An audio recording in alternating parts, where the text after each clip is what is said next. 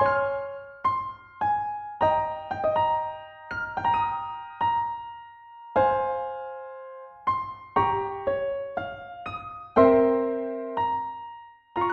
Jed. Welcome to Network Capital. Thrilled to host you on our podcast today. You've had an interesting career. You went to INSEAD and thereafter started doing even more incredible stuff. So tell us a bit about yourself and what do you do today? Yeah, Utkarsh, it's thanks for having me. It's really great to like reconnect after all of these years. But I think the story going back to INSEAD, after I did the MBA with some like pretty specific goals in mind. I was one of those people that wanted to make that crazy triple switch, right? From Hmm, function, from industry and geography. I can't say that I switched all of those things at one time, but it's been a series of steps. But 7 years on from INSEAD, where I find myself is that I found a niche in being a venture builder, right? So mhm. I built a few technology businesses within corporate environments. Um, and my latest venture has been an API marketplace, being based out in Tokyo. This is something that I started about three plus years ago. And through some growth hacking and some smart deal making, we grew this platform to become the world's largest API marketplace. That's The incredible. Thank you. We can like jump into that more, but just to round out the story, the other part of what I do is that I've been an angel investor for the last 4 years. Um, I very quickly got my first exit in the first 2 years. And I have another company in my portfolio that, has grown from a C to Series B company in 18 Mhm. months. And I think I have my first unicorn in my hands, fingers crossed. Um, and I've now doubled down on this in 2020 by starting to organize my own syndicates. So this is Mhm. a way for me to share my deal flow with other investors who are interested and they co-invest alongside with me. And I've now just very recently launched a new initiative I call Angel School. So it's Mhm. angel-school.co. And this is the next chapter for me. Wow. So clearly, life after INSEAD has treated you with loads of adventures, and congratulations on all the success. Tell us a bit about your life pre-INSEAD and what were the goals that you came to INSEAD with, and how did, if any way, did INSEAD help you achieve some of those goals? Sure. So prior to INSEAD, believe it or not, I was working in oil and gas in supply chain management, based out of Singapore. And to be honest, I was desperately bored with it, right? I Yeah. also saw firsthand for myself how honestly I think dysfunctional the industry can be in terms of like supply and demand imbalances. And my thesis for the world going forward was that this would be an industry that would be in sharp decline during our lifetimes, our professional lifetimes. Mhm. And it didn't make sense for me to stay with the boat, right? And part of going to INSEAD was to make a pretty dramatic shift in my career.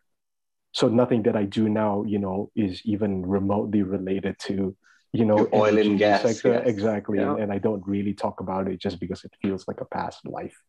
Yeah.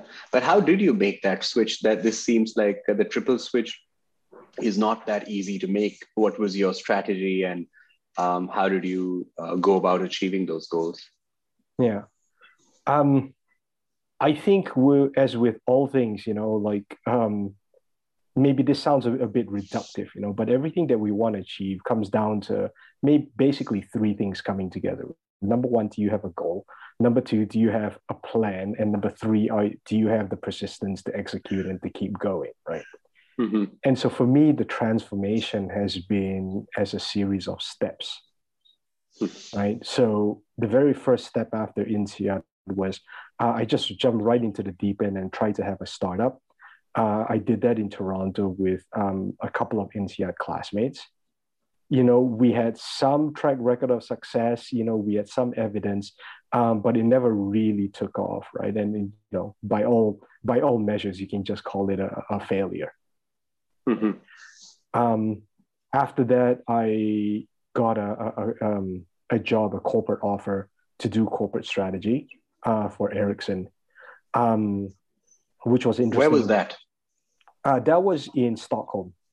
Got it. Yeah. It was like an MBA program that they were recruiting for. And so I went in and did corporate strategy for them. And I got involved in this initiative at the C level to build a new cybersecurity business. Mm-hmm. When we passed that idea, I raised my hand to be on the founding team to go build that out. And that was based in the US. Right. And so I think that the lesson looking back for me was like, hey, you just got to go for it and like try different things. And to be able to navigate this uncertainty by accepting a certain amount of risk, as long as each move that I make is, let's say, net positive. That's really well explained. It seems like the Ericsson, you became an entrepreneur and you started, building out that cybersecurity practice. How did that lead you towards your entrepreneurial ventures? Because you really, changed tracks even after INSEAD. You started with a startup, then went to Ericsson, and then, started investing, building all of that yourself. What happened in between? What was the inflection point? Yeah. I think that out of my experience with Ericsson, right, and I'd at that point seen, let's say, both sides of a coin, not to oversimplify things, but I'd seen some parts of the startup world and some parts of, the corporate world. All right. And there are benefits to both. And I think truly my passion lies with, the startup side of things. Right. And so my first foray, I don't think I'm very good in a structured learning environment. I've never tested well as a student by any means, but I'm, good at learning by doing, right? If I'm interested in something. Right. So just purely out of interest, I invested my time and capital into investing into startups. Right. And I did this through the INSEAD network with the Angels Group in Silicon Valley. And that was my entry point, just as a learning experience. Got it. And what was your ticket size and what is this school all about that you mentioned? Oh, sure. So let me answer the question a little bit of a different way and explain the progression, right? When I started out as an angel investor around 2016 or so, I was dropping tickets of maybe, let's say, 10 to 20K per startup on each deal that I did. Right? And of course, unless you're sitting on a big trust fund or you're independently wealthy already, those numbers they start adding up. And I always had this idea of, okay, well, once you figure out and learn something, like how do you systematize and scale it, right? And operationalize things. Right. For me, I saw syndicates as the way to do it, right? Because, with syndicates, you're looking at a whole bunch of deals, in the end, picking, very specific bets and having a thesis of why these companies could be successful, at least for myself. And it's not that much more work to basically expose that to other investors who are interested in these deals, right? And so this is something that I started doing in 2020. I ran my first syndicate in the middle of the year, around May or June. And honestly, the reception has been far greater than I expected, because I'm now sitting 8 months in of starting this journey, and I've deployed $2 million of capital, right, purely as a side hustle, right? So let's annualize that and say, deploying $3 million a year as a side hustle, which is like, it starts to get very interesting. It does. Yeah. And so, the question for me was, okay, how do I scale this up some more? right? And that's partly the idea behind, there are two sides to it, right? One is, hey, it's a fellowship program. I'm going to give a select bunch of fellows specific real life hands-on experience on angel investing by being part of my investment committee. It's really learning by doing. And so I can help accelerate their pathway to do whatever I want, whatever I'm doing in, let's say, 12 months instead of taking 4 years. Right. And they can go off and invest in whatever drives them. It could be, blockchain in Europe. It can be social commerce in India. Whatever it is that drives you, these are probably things that I'll never touch because it's out of my expertise. My goal is to give the program fellows the tool set to do this. Got it. But from my perspective, you can think of it as a scaling mechanism. I when I look at your career, it seems that all of these interesting projects fit together. The Angel School, the investing that you do, the venture building that you've done. So it all seems like missing pieces of a jigsaw puzzle coming together. Let's dive into each of them one at a time. Talk to us about the API marketplace that you built. What was the whole process like, and what were some key lessons that you have to share when you built and scaled that venture? Sure. Let me take a step back and talk about API businesses, right? Just as a background for people who might be listening and maybe aren't that familiar. So API stands for Application Programming Interface. So this is just a very fancy way of saying computer systems talking to each other. Mm-hmm. Right? Now, in the last 10 years, a few very interesting happened around this technology of APIs, even though they've existed for about close to 30 years. Okay. But in the last 10 years, the industry, engineers largely adopted a common framework for designing and using APIs, something called REST, R-E-S-T. Right. Now that's important because now everybody has a common language to use this technology, right? Everybody accepts it.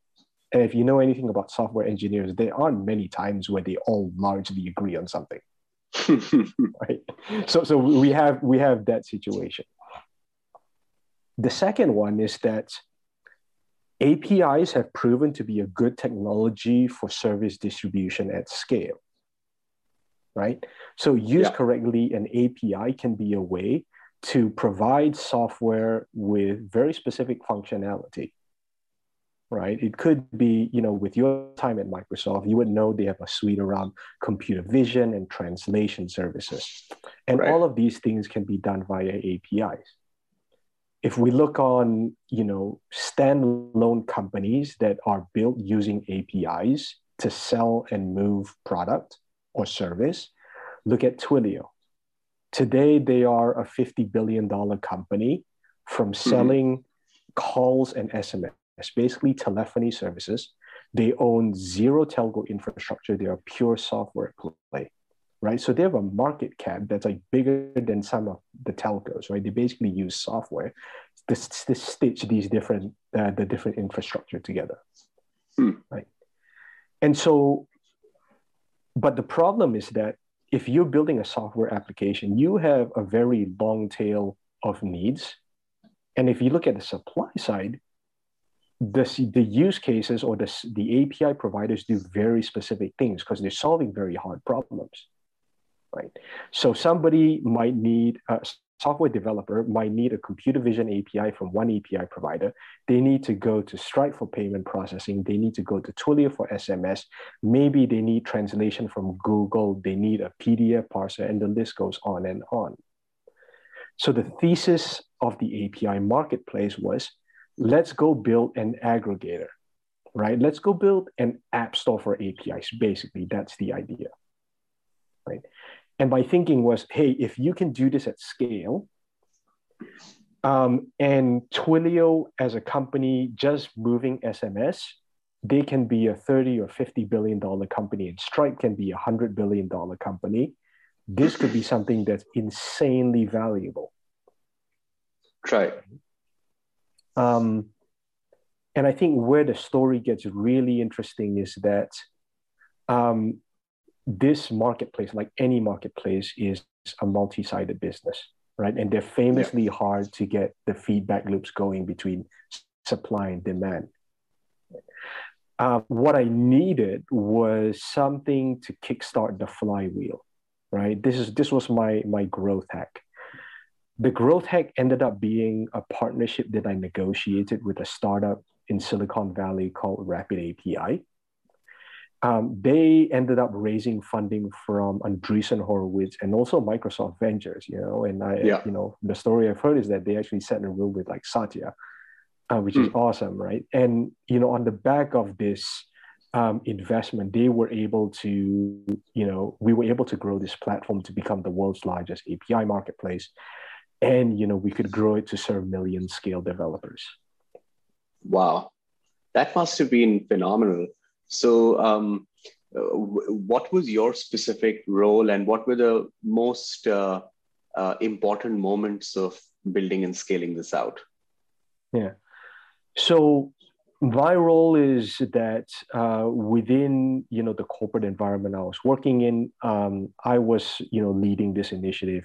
It was something that was completely grassroots, bottom up. I just undertook, and I could see a pathway to getting the deal done. Right. Hmm. It was Hmm. just I just had a sense like, okay, there's enough here that I could like stitch the dots together. Yeah. And so what was really meaningful for me was that were the specific events where we signed a deal with Rapid API, and we actually launched the business. My mandate was to go build out the platform's footprint over in APAC, where the company had honestly, not that much awareness at that point.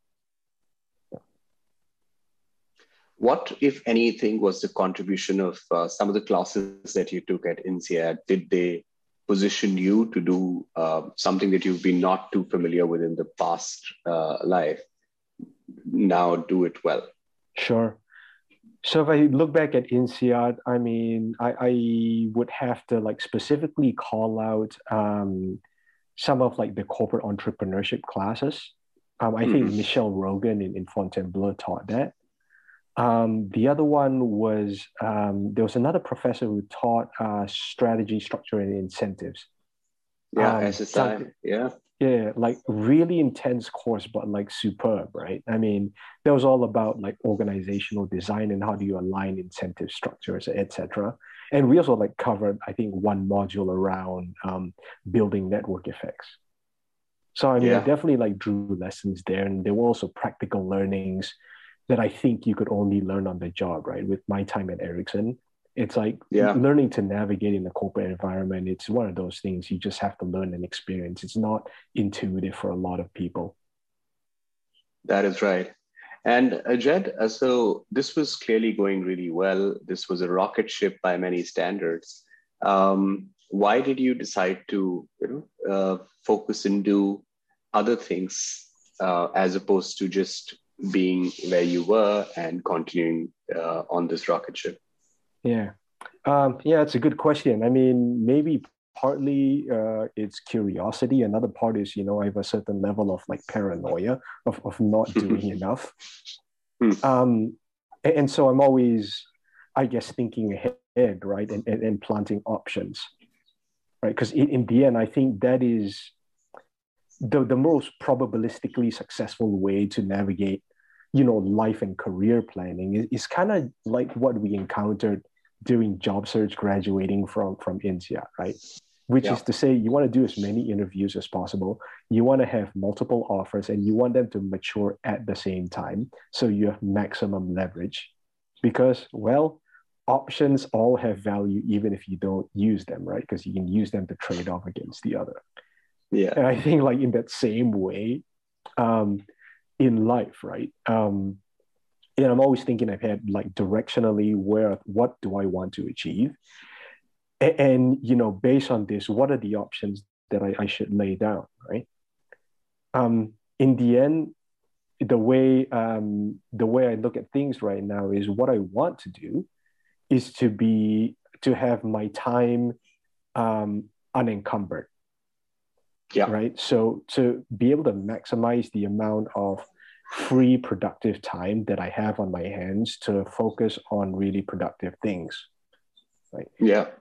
In order to do that, you need to be financially unencumbered, right? So what is the pathway to do that? Hmm. And along the way, of course, you want it to be rather enjoyable, Of right? course. And you narrow all of these things down, then I know the things that are interesting to me are I like the 0 to 1 of, building a new venture from the ground up. I'm good at the operator side of the table, and I like developing that skill set.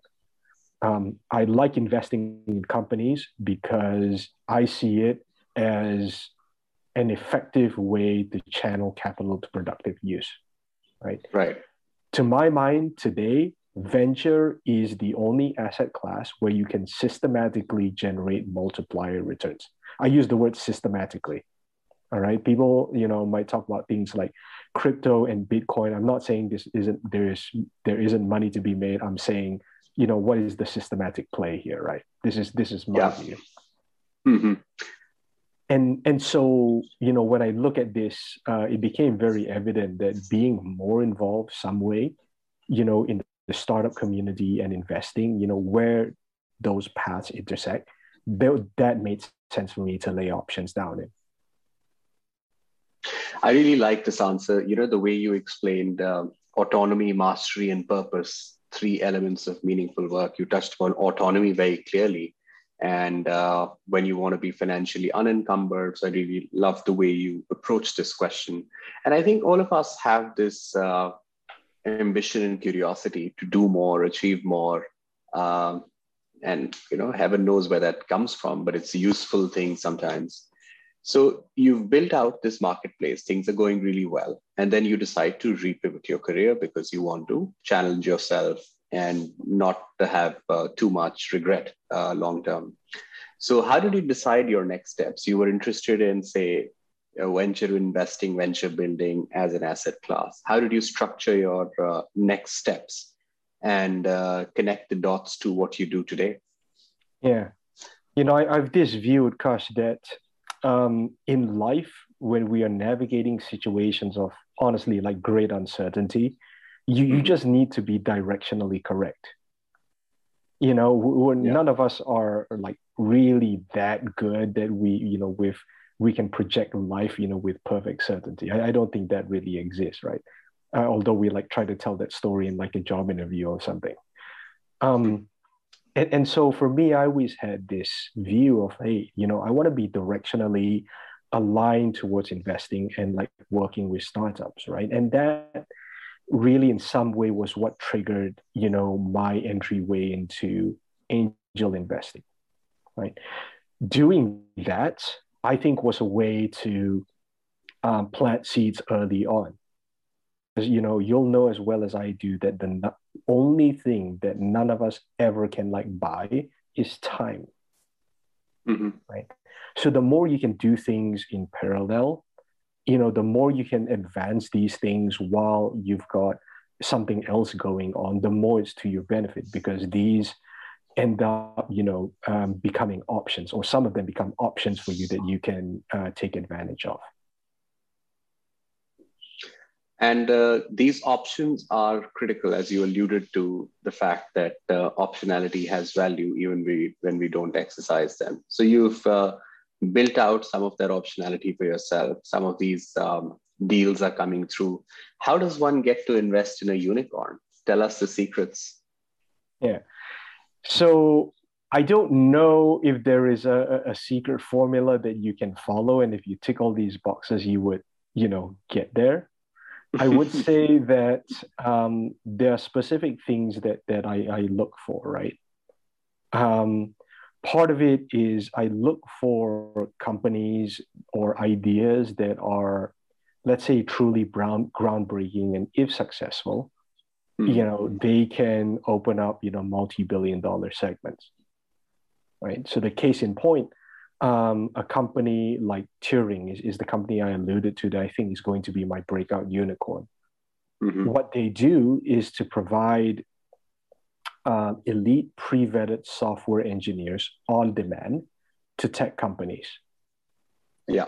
And it solves a real pain point in industry today of basically labor arbitrage, right? So think about tech centers like Silicon Valley, where, the starting or entry level developer salary might be $200,000 or $300,000 because all the tech companies are trying to recruit from like 30 miles.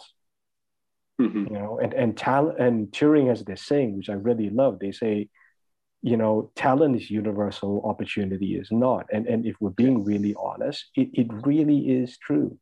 There's a lot of smart, talented people around the world, but the problem is access. Right? So that's the problem that they want to solve. So I saw that as a huge opportunity. The next thing I looked for was that I think they were at the right time where they had several tailwinds moving them forward. Right? Mm-hmm. So if you think about this idea of outsourcing of software developers, there are plenty of market parallels that tell you can be a huge business. Okay? And that's great. What Turing's secret sauce was going to be was that they were going to apply machine learning and data science to massively automate this process. So you think about a platform like Upwork today, right? If you ever use Upwork to find a designer or a software developer or a copywriter, you'll know how necessarily tedious it still is, even though by all standards, Upwork serves a market need very, very well. Yeah.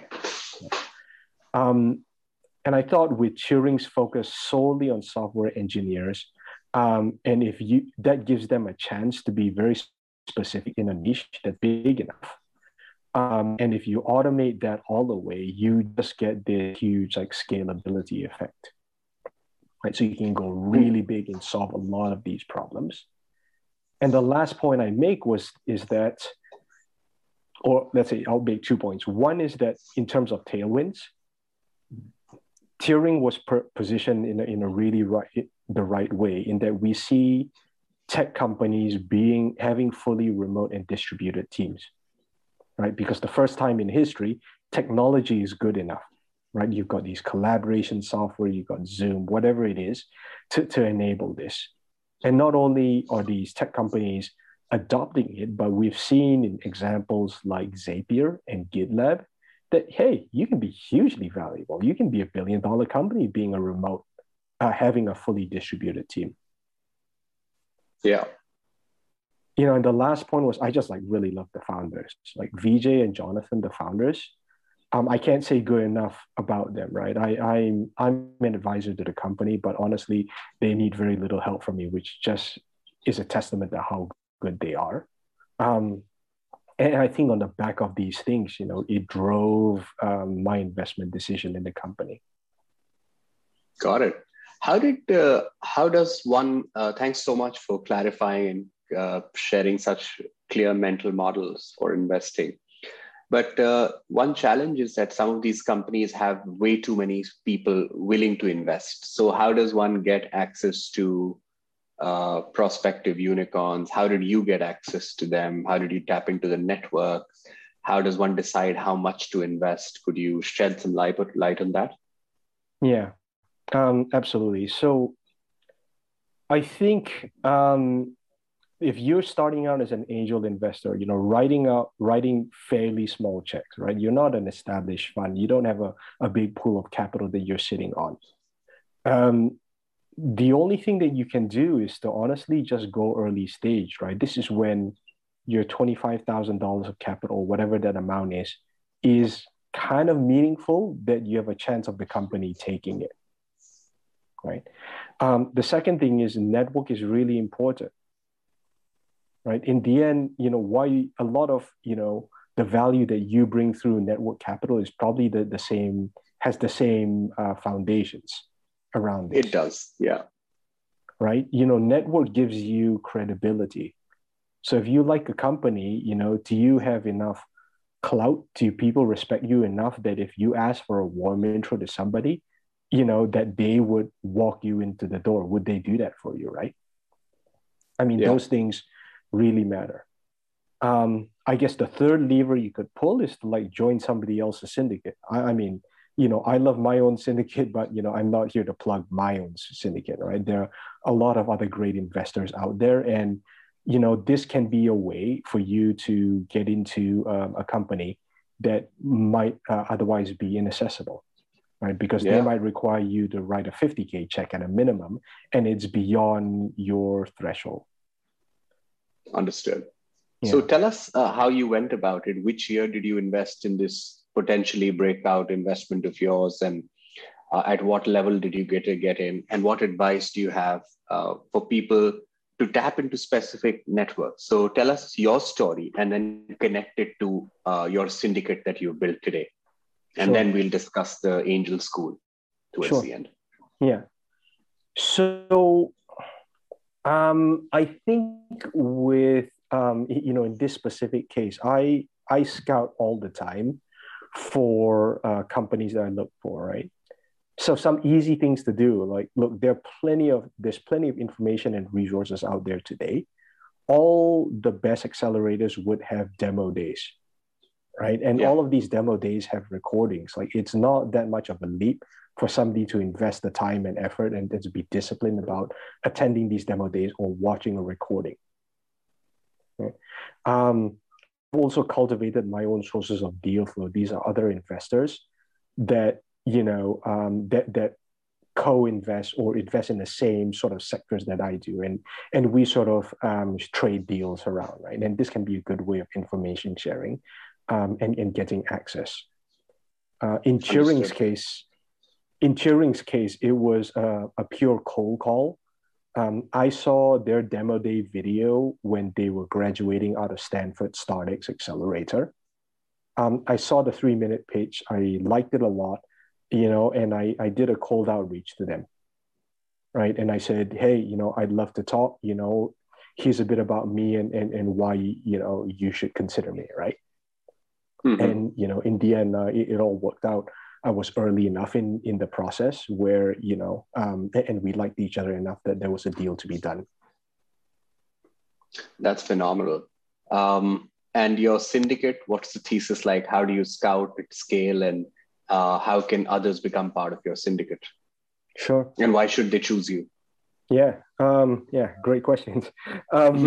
So what I focus on is I focus on late seed to Series A companies. And my sectors that I focus on are enterprise software, SaaS, deep tech, and anything APIs. Got it. Generally, it's broadly software sector. I don't like capital intensive businesses. I don't like hardware businesses. I don't like businesses with a lot of regulatory risk, like, med tech or biotech, stuff like that. And it's out of my sphere. Mm. To be part of my syndicate, you can go to angel-school.co. There's a sign up form, and you fill that out, and then you get access to my deal flow via my newsletter, my mailing list, right? That's epic. No, thank you. I figured out like my own system for this. And why I think my investments, or why my model works is that here's a few things, right? One, with a syndicate investment, it is unlike a traditional fund where you park a bunch of capital and they deploy it for you, right? And you Mhm. get investor updates. That's more or less the deal. Yeah, With syndicates, investors are going in on a deal by deal basis, right? So they get to pick and choose the companies that they like to invest in. And if they don't, they can walk away. No harm done, right? My mailing list is big enough that I can fill the allocations. That's not an issue. Why you should choose me? I would say that two reasons, right? One is I have deep conviction in all the companies that I back. So in a lot of Mhm. cases, before the syndicate before a deal makes it to the syndicate, I've invested in the company, maybe 1.5 or 2 years earlier already. Got So it. I've taken on that risk much early on because I, believe in the company, And, my belief or my thesis has been correct up to this point, right? That's how they make it to the next level. And the second point for my investors is I promise a maximum alignment of interest, right? So going back to strategy, structure, and incentives. Yeah. What that means tangibly is that for my syndicates, I basically make no money up front. Okay. Mm-hmm. So whatever we take up front goes towards covering a hard cost of my diligence process of setting up the legal structures, the SPVs. We minimize that in order to maximize capital deployment. And if the company is successful, I take 20% carried interest, which is a fancy way to say 20% of profit upon an exit event, right? Got it. So take a simple example. Let's say I deploy $250,000 through my syndicate, or just for simplicity, let's say $500,000 through my syndicate. And let's say that the company we invested in make an 11x return. Right? So 500,000 becomes 5.5 million. This basically means this means that there's $5 million of profit. And so we apply the 20% carried on interest on that, right? So that's a simplistic example, but that's the basic math. Right? Got it. My goal is to take your investment, turn it into that multiplier and cash that out, right? Super. I make nothing up front. I don't take a broker's fee or a kickback from the company, none of that, right? So it's a very clean model and, again, alignment of incentives. Do you have a geographical focus or you invest all around the world? And what are the legal and regulatory things one should be aware of before joining your syndicate? Sure.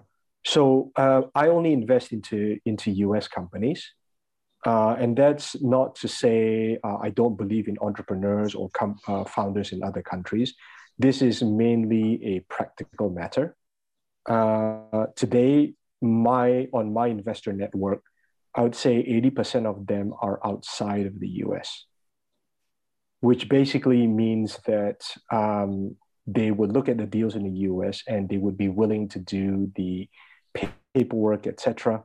But it's very hard to compel that for another geography where they're not familiar with. Understood. No, that's an important point. I made some early stage investments, Gumroad, Backstage Capital, and at Tech Stealth Mode Company. They're all, North America based. So there's definitely ease of investing that exists. Yeah. Tell us how you divide your day, Jed, because it seems, I know you're an outdoors person as well. You do a lot more than just work. You have 3 parallel, really busy projects going on. What does a day in your life look like? And how do you allocate time to all your myriad projects? Probably not very well is the realistic answer. I think I just end up taking on too much and then dig myself out of a hole slowly. No, but I mean, jokes aside, for me, my day, time is the most precious thing, right? So I want to make sure that it's the most productively used. My work spans, all continents and all time zones. So in the end, getting through the day is pure hustle, which is to say, you stack the day as much as you can. I start first calls typically at 8 a.m. ready to go, and on a long day, they might go to 9 or 10. And if I can be good to myself, in the afternoon and take a couple of hours off or something, then I would.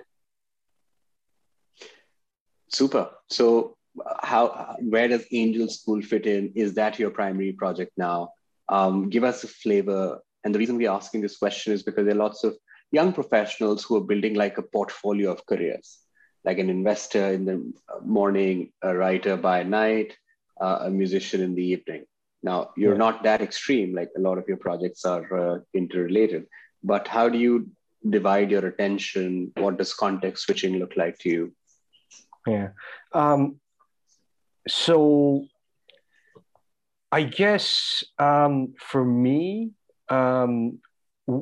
the main activities when it comes to the deals that I do, that's pretty, I want to say pretty lumpy, right? Hmm. Because, whenever I'm setting up a deal, there's maybe a 2 or 3 week sprint where there's a lot of research, there's a lot of heavy lifting around getting paperwork together. Because I do all the work around preparing a data room and writing an investment memo for all of these companies so that they are investor ready, right? The goal is to do the work up front so that when an investor walks into like a data room, they have 85 or 90% of what they need to basically make a decision on the deal. And I'm just trying to close that last 10%. Hmm. So that happens. And then with Angel School, I'm currently recruiting for my first cohort. We haven't Hmm. started yet. And I'm still strategizing on how we would go. Um, I've basically done all of one LinkedIn post in terms of organic marketing. And I've gotten something like 27 or 28 applicants from 10 different countries applying to the program, which has been phenomenal. Yeah. Um, there's basically one thing that's holding me back right now from kicking off the program, right? And that is I have an underrepresented female population in the cohort, Hmm. right? I think you'll know that for venture, um, the gender ratio is pretty biased to start with. It's probably 85% men, just Unfortunately, it is. Yeah. finger in the air. So I'd like to do a little bit better. And if it's going to take me a little bit more time to like find the right candidates to be female candidates to be part of the program, I'm willing to accept that, to a degree. I think this is arguably my favorite part of the many, many, many interesting things that you've said. It's so true. Like gender diversity is critical in venture, in entrepreneurship, and you're doing active measures. It just speaks very highly of the core values behind Angel School. Network Capital is of course a partner. We'd love to support you, recruit your cohort, and do targeted marketing among lots and lots of folks who might be interesting. Women, for example, are a big component of our investing fellowship. That's our version of the cohort-based classes that young professionals take to learn things like product management, investing, writing, public speaking, etc. So the philosophy behind Network Capital cohort-based courses and Angel School's cohort-based courses is very similar. So you obviously have full support from our side. And I love the fact that you're actually trying to share your knowledge at scale. So wish you all the very best for this first cohort. And how have you priced it, or how are you defining the selection criteria? Who should come? Are there scholarships available? Give us a flavor of that. Sure. So my immediate goals for the first program is to basically just beta test and like stress test the curriculum, right? Mm-hmm. The way I plan to run the program is as a real life investment committee, right? And they're going to be part of my team, and they're going to do all the work in order to learn the fundamental building blocks of building and running your own syndicates, right? So there's three Yeah. things. Number one is you have your own investment philosophy and sources of deal flow. Number two, you are credible enough, and you have your first, let's say, 100 or 150 investors who are willing to back your deals. And number three, you understand all the mechanics of what is required in order to run the syndicate by yourself. Right? Got it. And I think there is no way to learn except by learning by doing. Reading and attending, one directional courses, it only takes you so far, right? There's going to be 10,000 things and edge cases you hadn't thought of, and all of these things, right? So this is why I believe in that philosophy. I don't intend to charge any fees for the first cohort. And if I do in future, fees will never be the thrust of how I make money, right? Again, going back to alignment of interest, I believe in this ethos, right? If I charge fees, it's basically a seriousness fee. It helps me cover licenses and software tools and some hard costs that I'll incur.